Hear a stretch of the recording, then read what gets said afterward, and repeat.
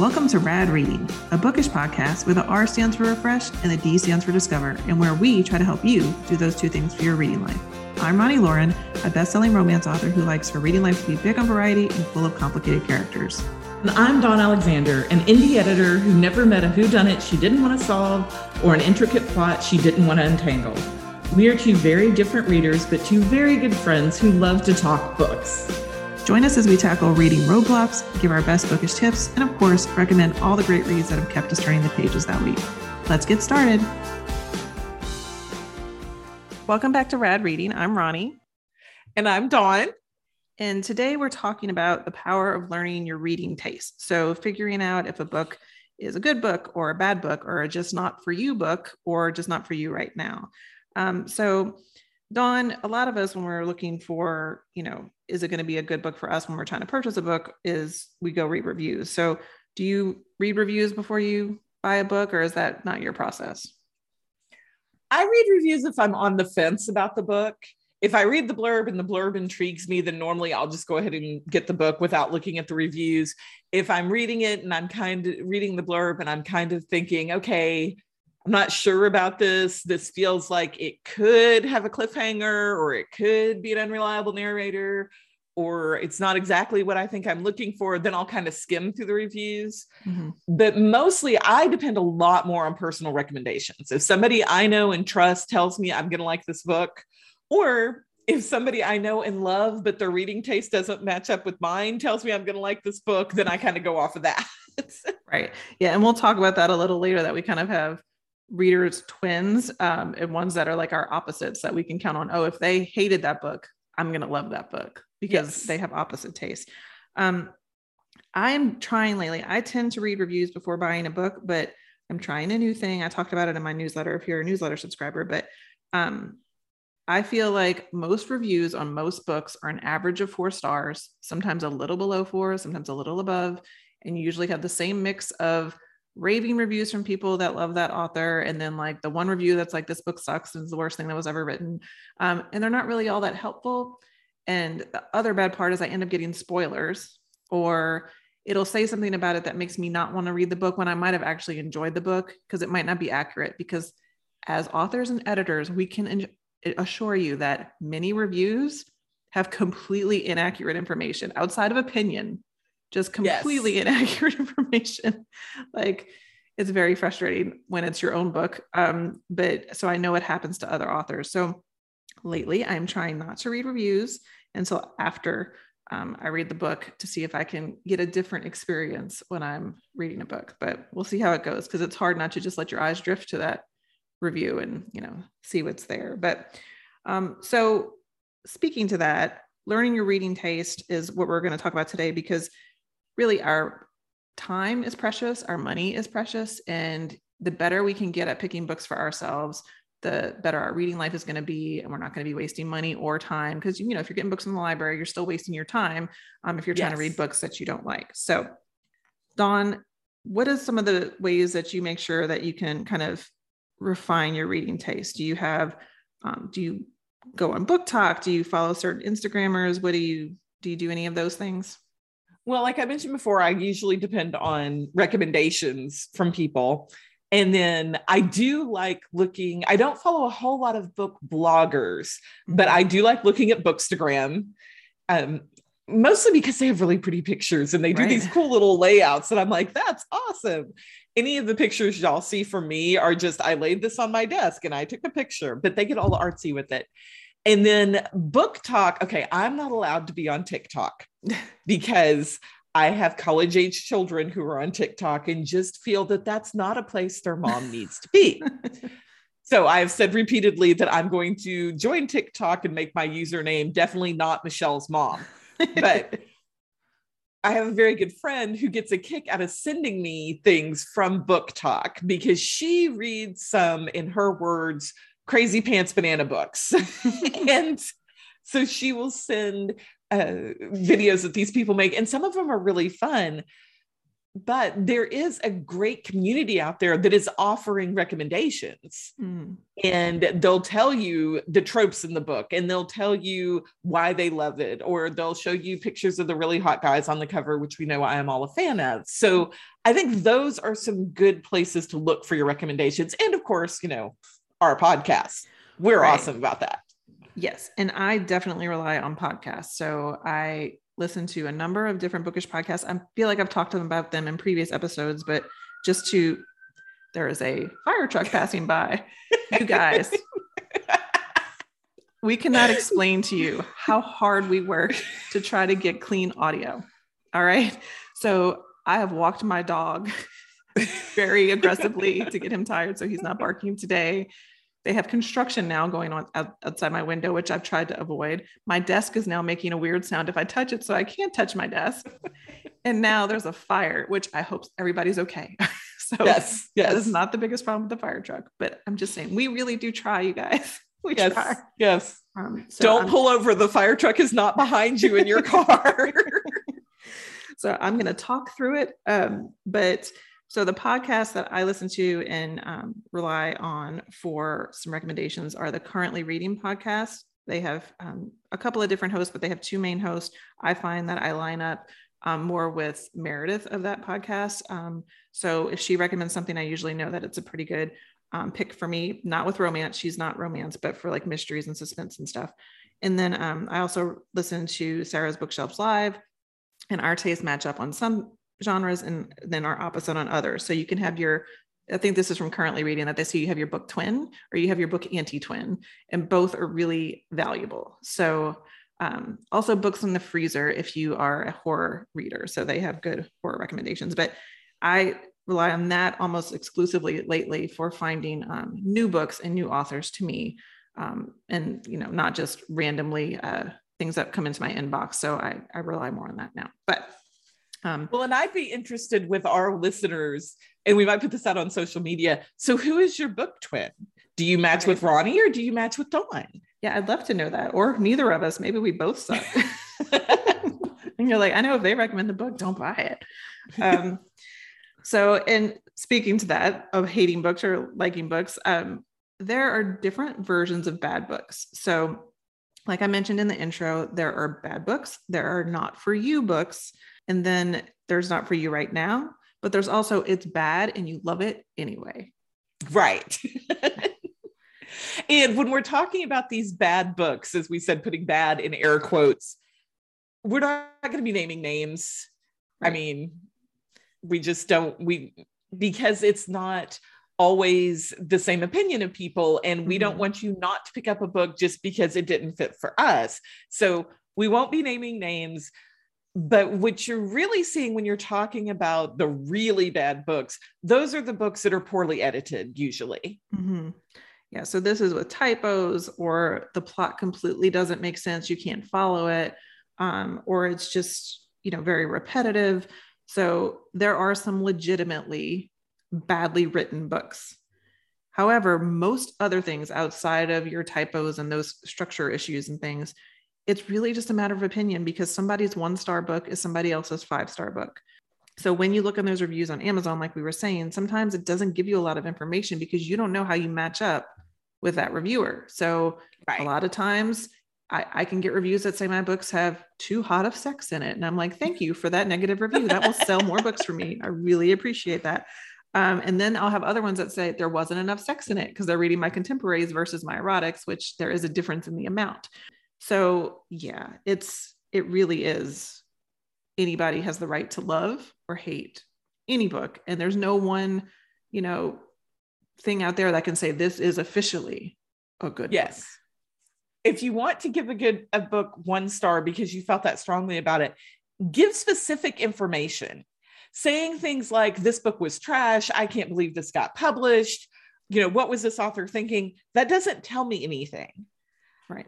Tell me, did it have too much sex? Did it have too much violence? Did it not make sense? Did a random raptor appear in the middle of the Victorian historical and this book took a hard left? Give me something to work with other than this book is trash. Who's writing that book? I want to know the raptor book.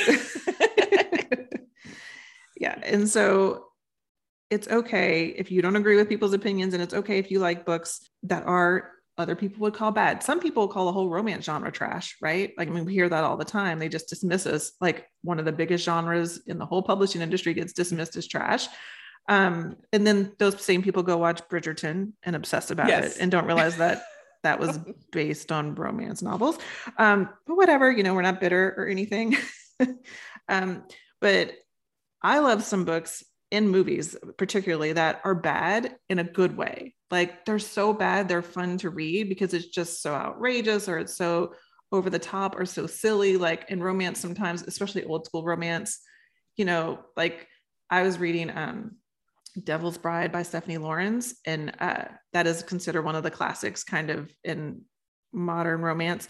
And the hero, like, when we first meet him, he like rides up on this like black stallion and like the rain and everything. And I'm like, of course he's riding a black stallion horse, and like just rumbles onto the page. Like, it's amazing. And I'm not saying that's a bad book, you guys. I'm just saying, like, I loved the like over the topness of it. So a lot of books will be like that in movies too. I just bought a book literally called Why It's Okay to Love Bad Movies. It's by Matthew Stroll, if anybody's interested. But like, I watch bad horror movies. I watched one called Chopping Mall the other day, which I have seen. Oh my God, seriously. It's so bad. It's so ridiculous. It's okay, you guys, ready for it? It is killer mall robots. So yes, killer security robots go nuts on these 80s kids who are staying overnight, you know, snuck into the mall to stay in the furniture store overnight.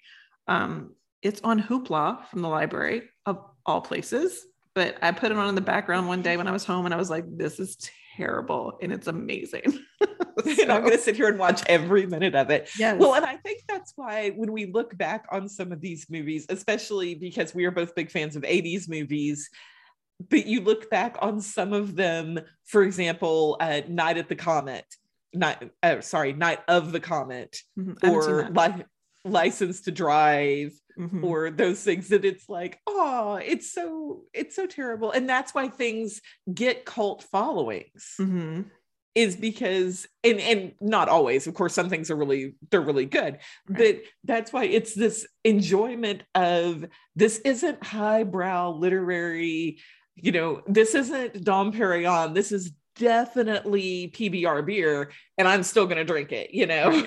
Right. It's like the Rick Astley Never Gonna Give You Up factor. Like, yes, that song was like considered cheesy at the time, you know, and it was so cheesy that now to be Rick rolled is a thing, you know, and all of that with the videos. So bad can be and every fun. one of us can still sing it. I'm just saying, we all still know it. Right. So and I will say that the Fated Mates podcast, which gives romance recommendations, they do a great job of talking about how much they love that bonkers banana stuff that happens in the romance genre, especially in the old school romances. So there's really true joy in how they go through those books and talk about, you know, the crazy things that happen. So if you do enjoy that kind of discussion, they do a really good job of it. But knowing what is truly bad for you versus what's just bad, fun, you know, bad in a fun way is different. So I'm going to define bad as we go through the rest of this podcast as unenjoyable. You want to find out what is unenjoyable to you so that you can avoid that, because we need joy. We don't need sad. So, well, and I think that's a great definition, because we're all different. And I love the idea of you defining it as unenjoyable, because there are plenty of things in this world, such as jumping out of airplanes, right? Camping, holding snakes, that people other than me find enjoyable, and that's great for them, but it's not for me. Yes, I totally agree.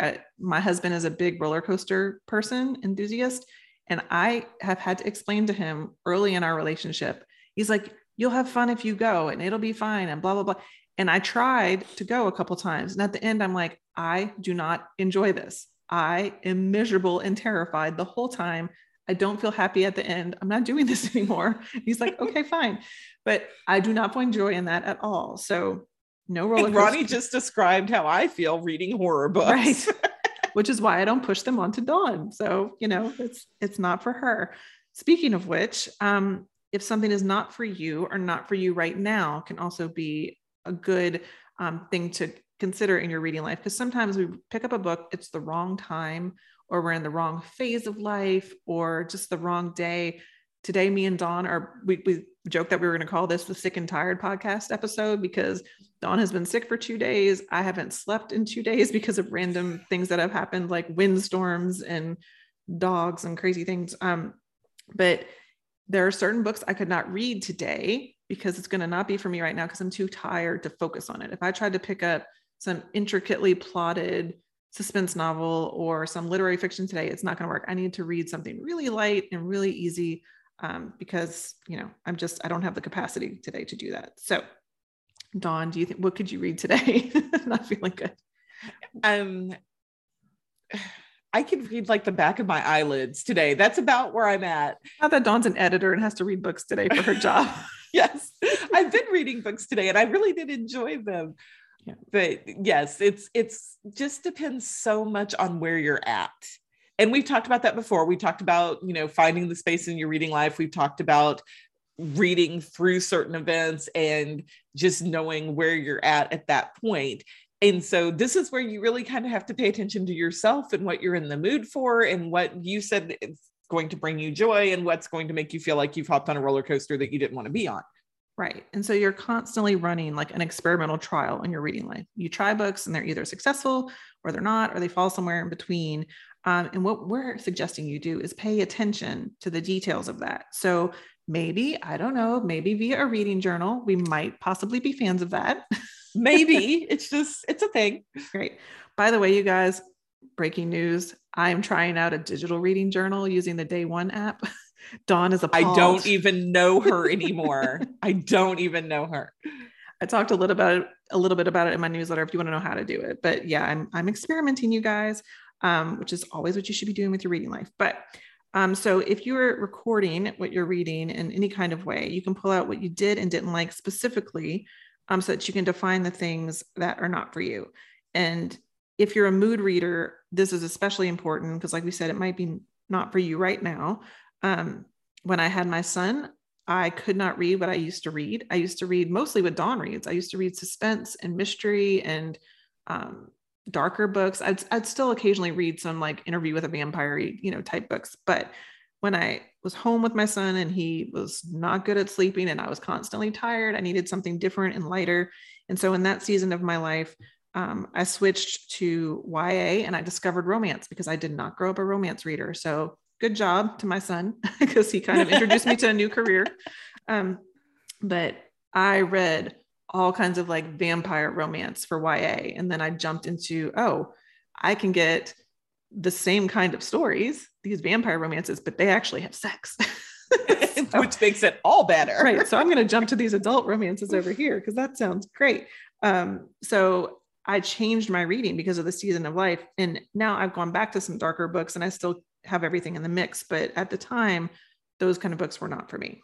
Dawn, did you have any times in your life that you it changed your reading? Well, when I was teaching, I could not read YA because I taught high school. I lived YA like every day. I taught high school and then I had teenagers and I was like, okay, no, you can only take so much angst in your world. And so that's where I really got into like the thrillers and the suspense and all of that because it was so different from where I was living every day. Right.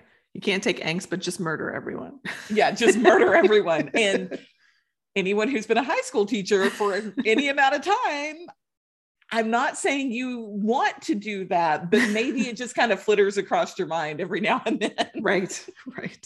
I was watching an episode of New Girl last night. I've started them over. I haven't watched them since they originally came out. And she's a teacher in, I think, middle school. And she has a student that's basically bullying her. And it's Zooey Deschanel. So she's like this bright, upbeat, happy teacher. And this girl was picking on her style and everything. And so she ends up really like disliking this girl and messes up her science project.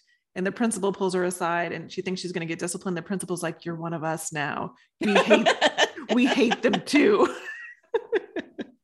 So it made me think of you. But also week to week, your reading mood can change and something could be not for you. So I've read 2 serial killer books in a row in the past week or 2. So now I know this week I need something lighter. No more serial killers for a little while for me.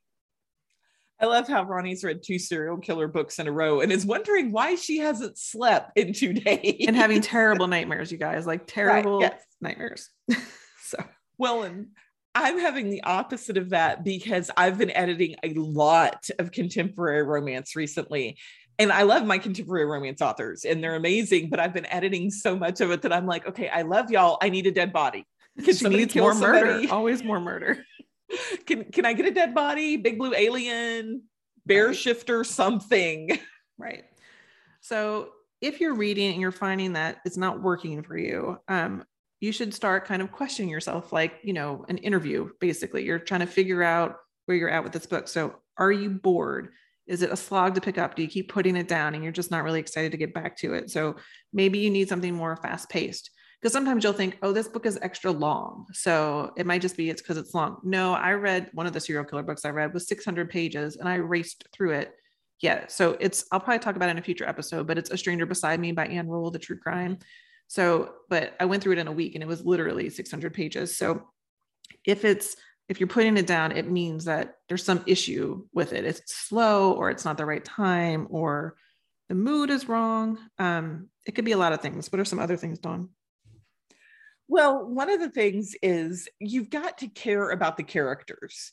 And I know we talk about, I'm very plot driven, and there are times that I will read something strictly for the plot because I want to know what happened. I want to solve that puzzle, but I still have to care about these characters.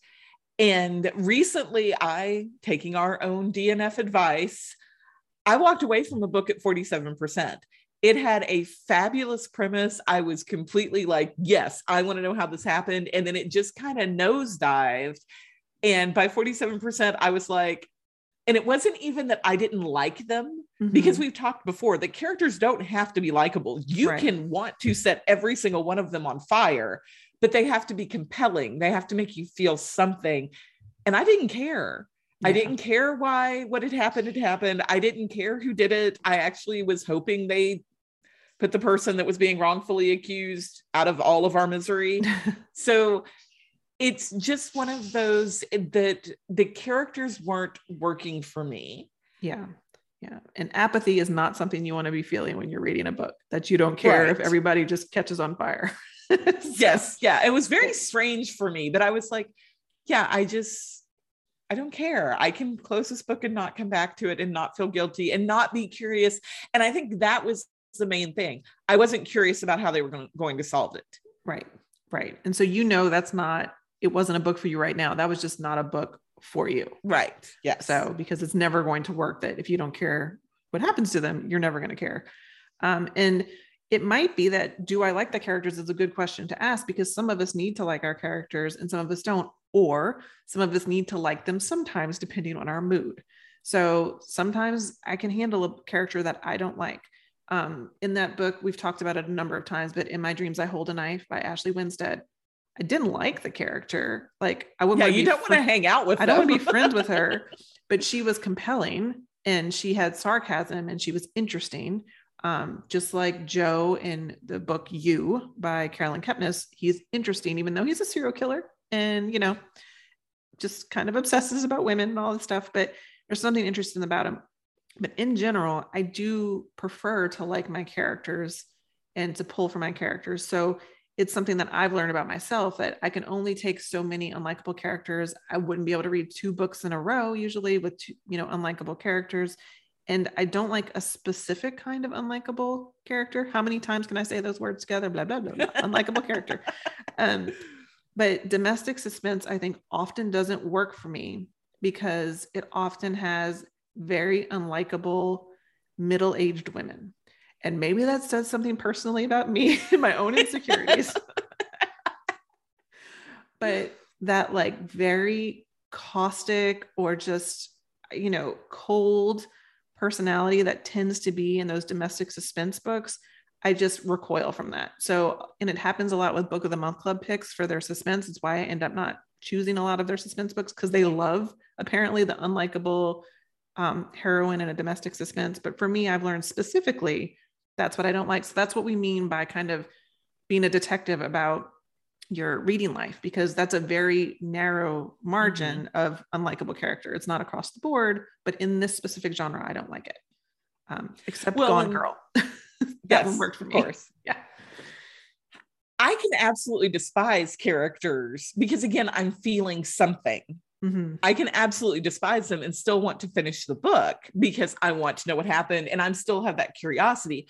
That's generally when I start what my husband calls hate reading or rage reading, to where I'm just flipping through it. And then every few chapters, I'll like put it down, sigh, and be like, okay, so she just did. And he's like, really? And she sends me text as doing this too. Me and another friend, she'll start hate reading and texting us about the ridiculous book that she's reading. So yes, but I have to finish it, not because I'm a finisher and I'm going to torture myself, but because I'm interested and curious enough about the story to finish it. Well, and you're enjoying the hate. Like, yes, sometimes it's fun. It's just like watching the bad movie. So it has that, like, you can feel like, you know, you see the holes in the plot and you like could fix this, especially your editor brain is probably like, I can fix this. If you would have just come to me. Now I will say it's fun because my husband will be like, what did you pay $3.99 for that book? If I hand you $5 right now, will you stop reading it? And I'm like, that is so not the point. You've married me. You have agreed to listen. You signed up for this, buddy. And another question you can ask is there some aspect of the book that's distracting me? So this is often what happens to me with a truly bad book. So maybe it needs stronger writing. They're using the same adjectives over and over and over again. Dear Anne Rule, I loved your book, The Stranger Beside Me. It was so well written, but if you called him handsome one more time, I literally was going to throw the book. He was not that good looking. Ted Bundy was not that good looking, you guys. Okay. See, this is me rage reading to all of you. See, these are the texts that fly back and forth in case y'all are ever curious. He was not that hot, you guys. Okay. So what is it distracting you? So handsome was distracting me in that book, but it could be you don't like odd story structure. So are they jumping around a timeline, or are one of my rad recs this week is one with an interesting structure. Maybe that would turn you off because you want a traditional structure, or you feel the author intruding. So what is author intrusion, Dawn? Do you want to talk about author intrusion? Putting on my editor hat. Author intrusion is anything that reminds the reader they're being told a story and not experiencing that story. And so this is where you suddenly will get a bunch of research about this mountain they're climbing that has nothing to do with the actual story, but the author did a lot of time researching the mountain, so she wants to tell you about it. Right. Or you start to get to know things about the author, like political or religious opinions that weren't part of the story. Yeah, the political one gets me. If I feel authors trying to lecture me politically, I'm out. Like I don't look for that in my books because we're so surrounded by politics and all of that drama. I am reading to escape that, not to be lectured to again from whatever opinion, whether I even share the opinion, it doesn't even matter. I don't want them talking at me. I don't want to know the author is there. Our job as authors is to disappear so that you can disappear into the story. You don't need to know I am there in the background writing the words. So, well, and I think it's a very important distinction to make between the story and the writing. And again, putting on my editor hat, most books that are actually very poorly written are kind of hard to find because they get buried on the bookseller websites, and you got to go dig to, like, you know, page 12 of your search to find the really poorly unedited books. So when you're looking at this and you're thinking, this isn't working for me, is it the story that's not working? Or like you said, is it the sentence structure? Is it the way it's being told? Is it that they have used the same word 18 times in 3 pages? And so there's usually, if it's an author you enjoy and you know you like their writing style, then usually that means there's something in the story that isn't doing it for you. Right. And if it's a new to you author and something is just grading the wrong way, then it's probably the writing. It's probably you don't appreciate their style. Yeah. And sometimes you might not know that until you try more than one of their books. So I'm not going to mention a certain author, but there is a certain author who writes both suspensey books and has also stepped into romance world. And that author, I really like their suspensey books. I don't like the romance. So it, you know, and it's for different reasons. Same writer. And I love the suspense book, but it didn't work for me in a different venue. So it just depends. And there are some readers for me who they might read only my erotic romance because they have no interest in reading my contemporaries because they only read this kind of book. So you need to know that about yourself. All of these things can teach you something about your reading taste. And at this point, I would also like to put in our, regular public service reminder that if you're not liking a book, even though we're trying to discover things about ourselves, remember you can DNF it. You learn a lot from a DNF. So that is our very first episode, is about do not finish, is DNF, about not finishing books that you don't like. That's why it was important to us. It was so important that we made it our very first episode. Yes. It is a rough episode, you guys. We were just learning. We were newbies, but we were excited. But the information is still solid. So it's important that we work that in, and DNFs give us rich information to dig into our taste. And at what point you stopped the book, like Dawn, at 47%, you were about to hit the halfway point, which is a big turning point of the book. You did not make it to 50%, which means you really didn't care. Yes, I really didn't care. And I know as an editor, part of a huge part of what I do is story structure. So I knew that big turning point was coming up, and I was pretty sure I knew what it was going to be. Mm-hmm. And I wasn't even interested enough to see if I was right or not, which is very unusual for me. Right. I DNF'd a book. I might've mentioned it in a previous podcast, not the book itself, but I DNF'd it at 80%. At 80, I was that far in. I was like, I do not give a darn. Trying to keep it clean, you guys. I did not say darn, but I did not care how it ended. I was like, you know what? I'm wasting my life here. I'm not liking this. So we thought it'd be fun, since we're talking about refining your reading taste and kind of figuring out yourself, that we share some of ours, that we have a list of a book that was for us, a book that wasn't for me right now, but could be for later, or a book that isn't for me ever. So Dawn and I each have one for each category that we're going to share. So Dawn, what is your book that was definitely for you? Well, my book that is definitely for me is going to be a little bit of a surprise because it is a romance. Wow. And there were no dead bodies in it, but it is My Favorite Half Night Stand by Christina Lauren. And I needed something snuggly and fun. I had been editing some super heavy stuff. I had some super heavy life stuff going on. And I was like, I want something fun, and I want something that's going to make me laugh, and I'm going to feel happy about it. And this is a friends to lovers, which is one of my tropes that I really enjoy. It's a friends to lovers, kind of a mistaken identity rom-com. And I even wrote in my book review at the time, this is exactly what I needed on a dreary afternoon. Yeah. And I've read this book. I will concur with your assessment. It was really, really good. And Christina Lauren, their books, their contemporary romances are definitely ones that I can go to as like a sure thing. I think they were on my auto buy list when we did that episode, but I know if I want a certain feeling, which is usually a light, but with depth, story that's going to have a sweet romance and just be fun. I can go pick up a Christina Lauren book. I actually have 2 on my shelf still that I haven't read, that I've had for a while, because I kind of save them for those moments of like, I need a sure thing. So yes, when I can reach for that, and I know it's already there, but mine is It Ends With Us by Colleen Hoover. So I'm not going to give you a big kind of summary of the book. I'm going to tell you to look up trigger warnings because it does involve domestic violence as a topic. So this is a romance, but it's very emotional. It tackles trauma, an important issue. It has really deep characterization, and the romance is really well done. So the reason why I'm picking this one is because it hits the points that for me as a reader are like all of my hot button issues. Like I love, and if you read my books, hopefully you get this from my books too, is that I love a romance that has some teeth behind it with emotion. So it's tackling some big emotional or mental health or, relationship issue it's not a rom-com. So it's really like, trauma based, or it's, about people that need some extra therapy for stuff. Like it's a little bit darker than a standard rom-com or anything like that. And this book did it fabulously. It handled a topic that would be very difficult to write about. This is not a topic that I've been able to tackle in a book. So she did it in a really respectful way, but also realistic way. And it's a tearjerker. It's got good ending. It's still romance, but it's definitely one that runs you through the ringer, but that is my jam. So that's why this book fell on the it's going to always be for me kind of book. So that's It Ends With Us by Colleen Hoover. And I'm sure most of y'all have heard of her because she's kind of a big deal.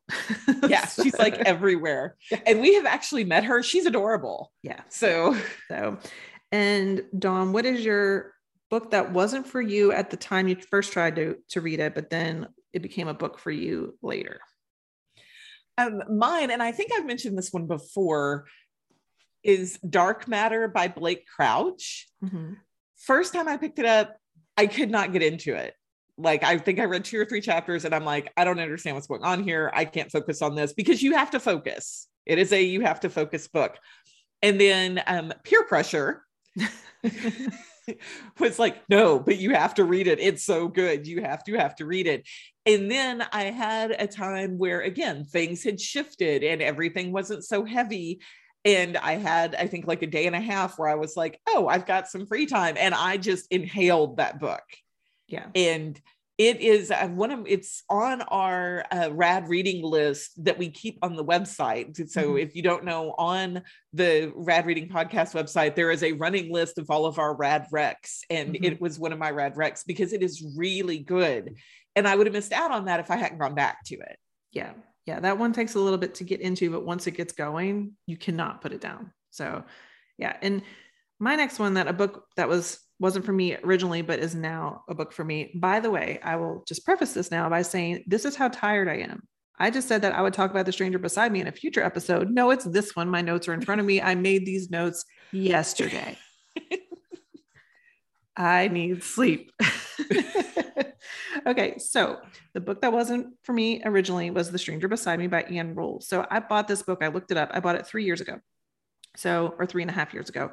I was going through a big like true crime phase. I had recently read I'll Be Gone in the Dark by Michelle McNamara, which is also on our rad rec list.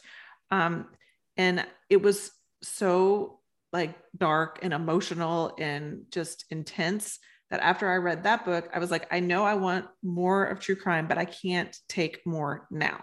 Like, that book wrung me out. And I was like, I need really fluffy stuff for a long time. I can't go back to something this kind of dark for a while. So I put it on my shelf and let it sit there. And then this past week, I picked it up because I read the book that's going to be my rad reading rec in a minute.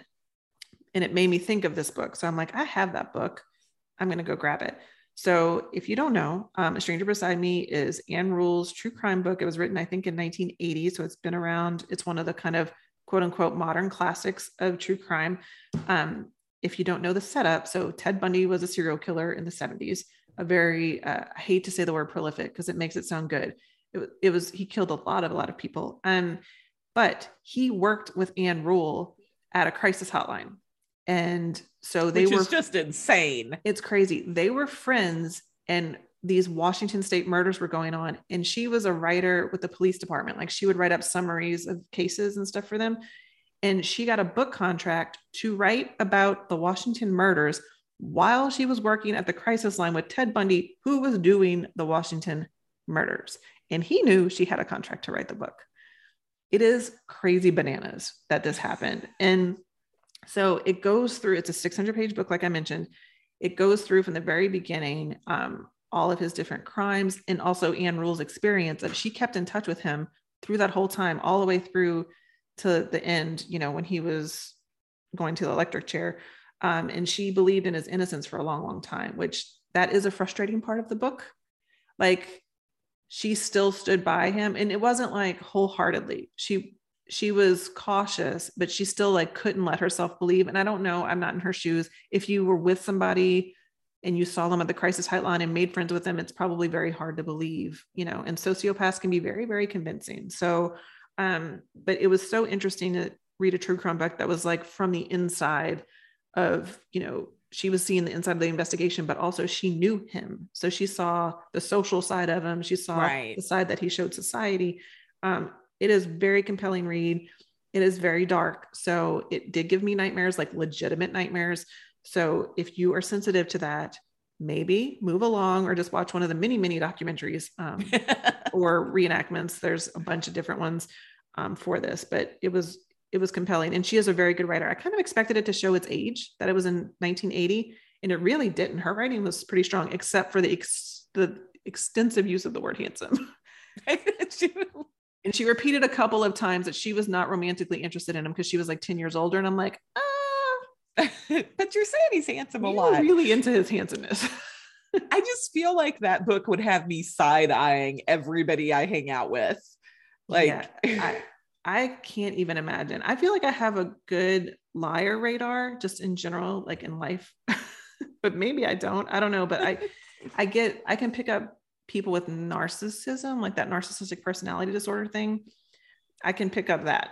And that might just be from being a therapist and things, but I would hope I would have sent something off, but who knows?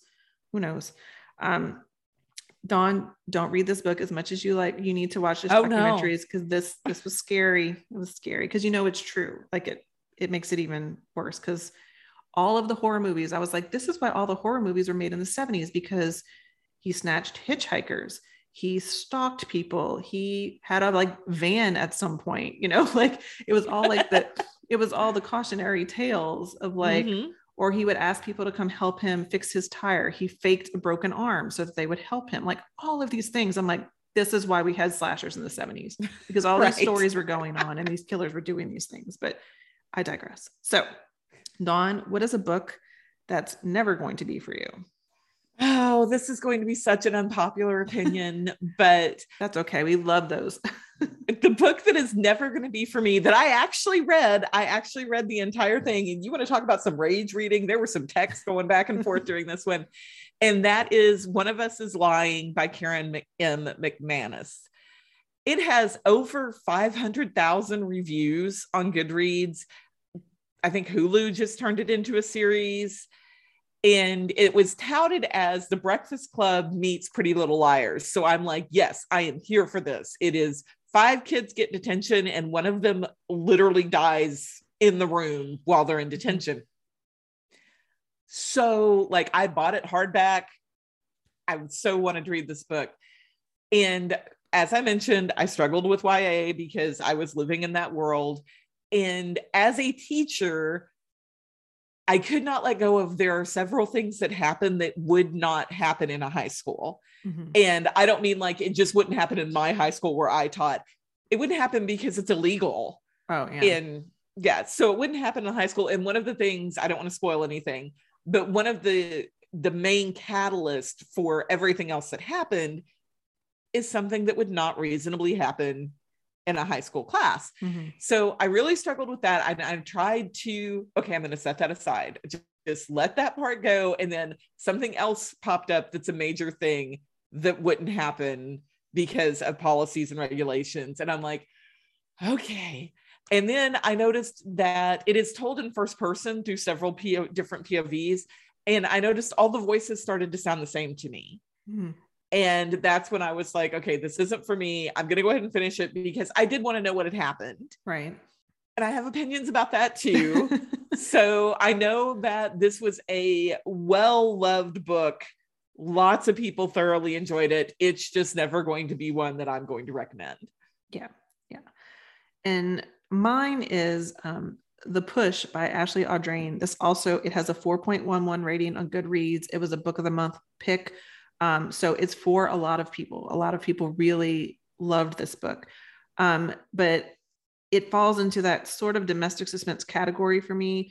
So it's a mom, she has this baby and she doesn't feel really connected to the child. And the child, as the child grows, is kind of mean to her or like does things that, and you can't quite tell if you have an unreliable narrator, if it's really the kid that's the problem.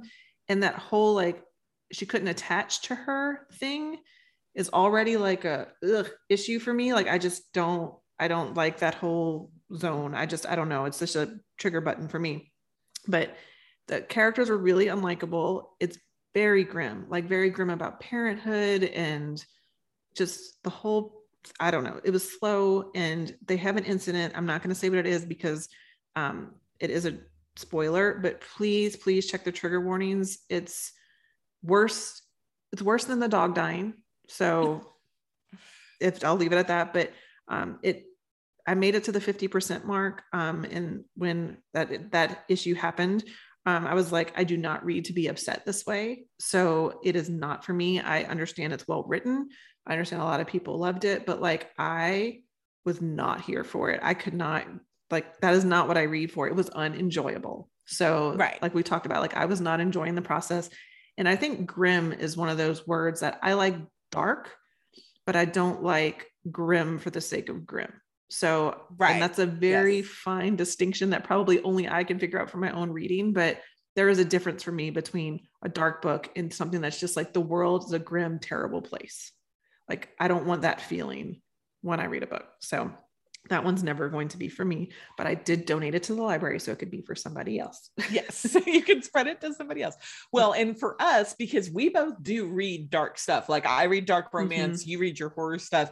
And so if it on our scale is worse than a dog dying, right, it's bad, guys. Right. It's just bad. and I don't mean that it's a bad book. I mean that incident is just horrific. Yes. So yes, it is. And Dawn, after this podcast closes, remind me to tell you what that is. Oh, I know. You texted me. Oh, okay. You texted me. If anybody else wants to know, you can private message us on Facebook, but I'm sure it's in the trigger warnings online, but I don't check sometimes the trigger warnings because I don't want spoilers, but then it's like, it's that dance, you know, we talked about trigger warnings versus spoilers. All right. So turning from books that weren't for us, we're going to go to our regular feature that we have, which is our Rad Reading Rec of the Week. Now, these are books that we just unequivocally loved and we want to pass along as recommendations to you. A good way to find out if one of us is your book twin is to go to that Rad Reading Rec page, like Dawn said, and you can see I have them all listed and it says Ronnie's Recs and Dawn's Recs. So you can see which ones you match up with, and you can find, you know, who you can trust for your recommendations for your personal taste. So Dawn, what is your Rad Reading Rec this week? Okay, let's see if I can say this. My Rad Reading Rec this week Good job. Is a book that it's either for you or it's not for you.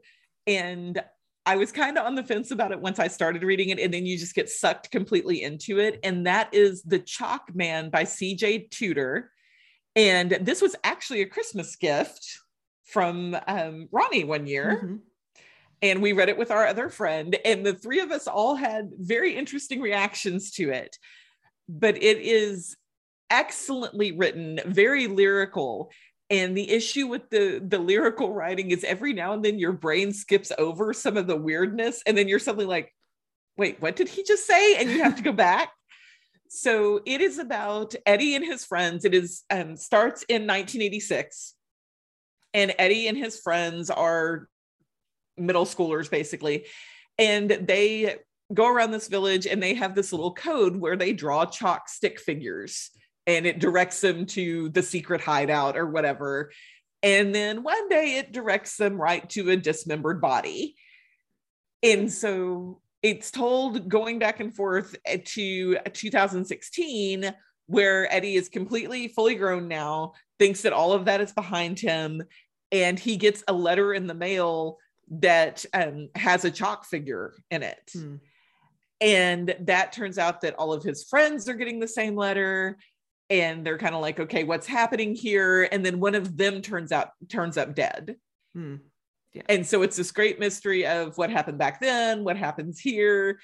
And like I said, excellent writing. So if you read it, hit us up on social media, because you're going to want to talk about it, especially when you get to the end. What did I think about this book? You remember what I thought about it? Because now I don't remember. Did I like it or not like it?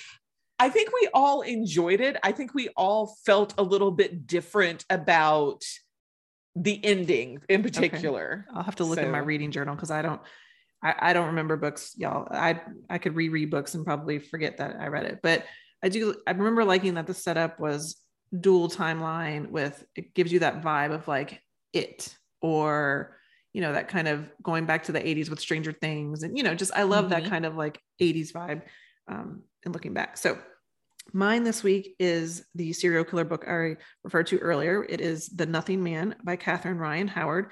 If you listen to our episode, you know that I recently recommended 56 Days by her. So then I went back and got this one. And I liked this one even more than 56 Days. And I really liked 56 Days. So this one is, it has an interesting structure, which I love a book with a different structure. Like that's a thing I actually really enjoy and seek out. But the structure of this one is you get the serial killer's POV. So his point of view, you have chapters from his point of view. And then his killings were like 20 years ago. So now he's in his 60s and he's like working as like a security officer at like a mall, or a shopping center.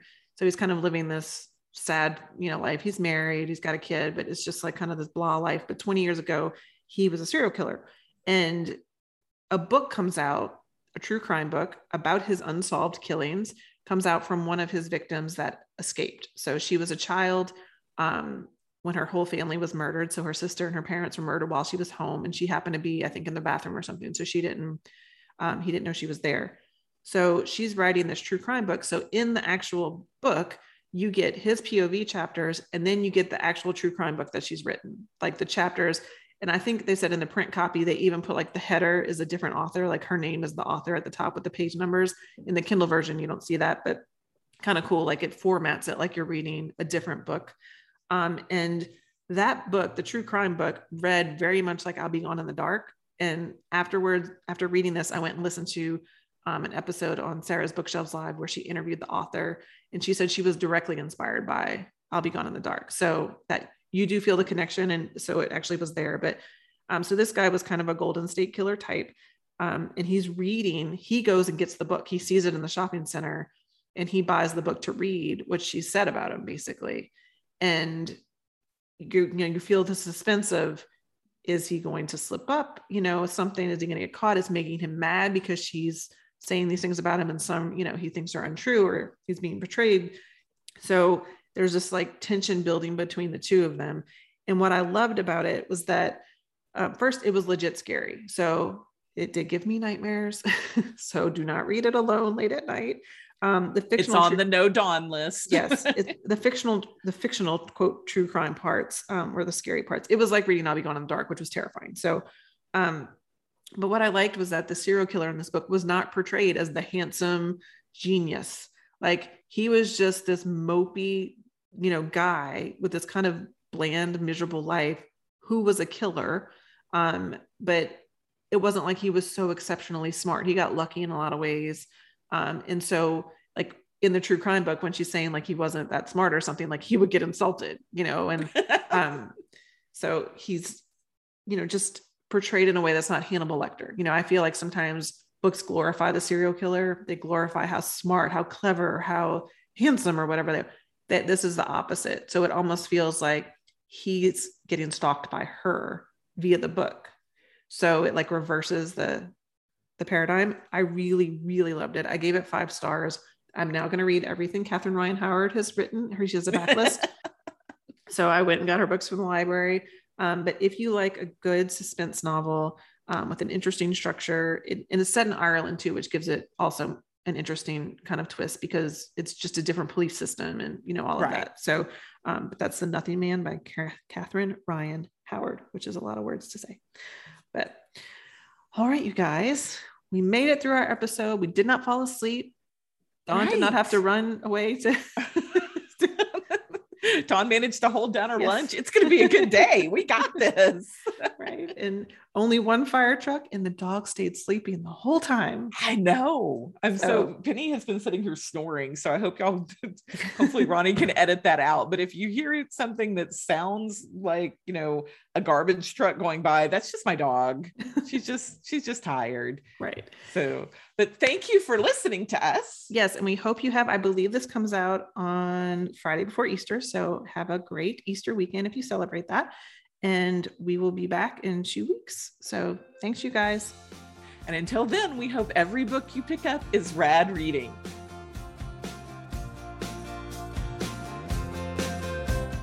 Dawn, how do you feel about matter of taste? Do you feel like you have, I have no idea what I'm talking about. I've lost the thread. Okay. You're off to a fabulous start. I can just feel it drifting away from me. La la la. Okay, let's start.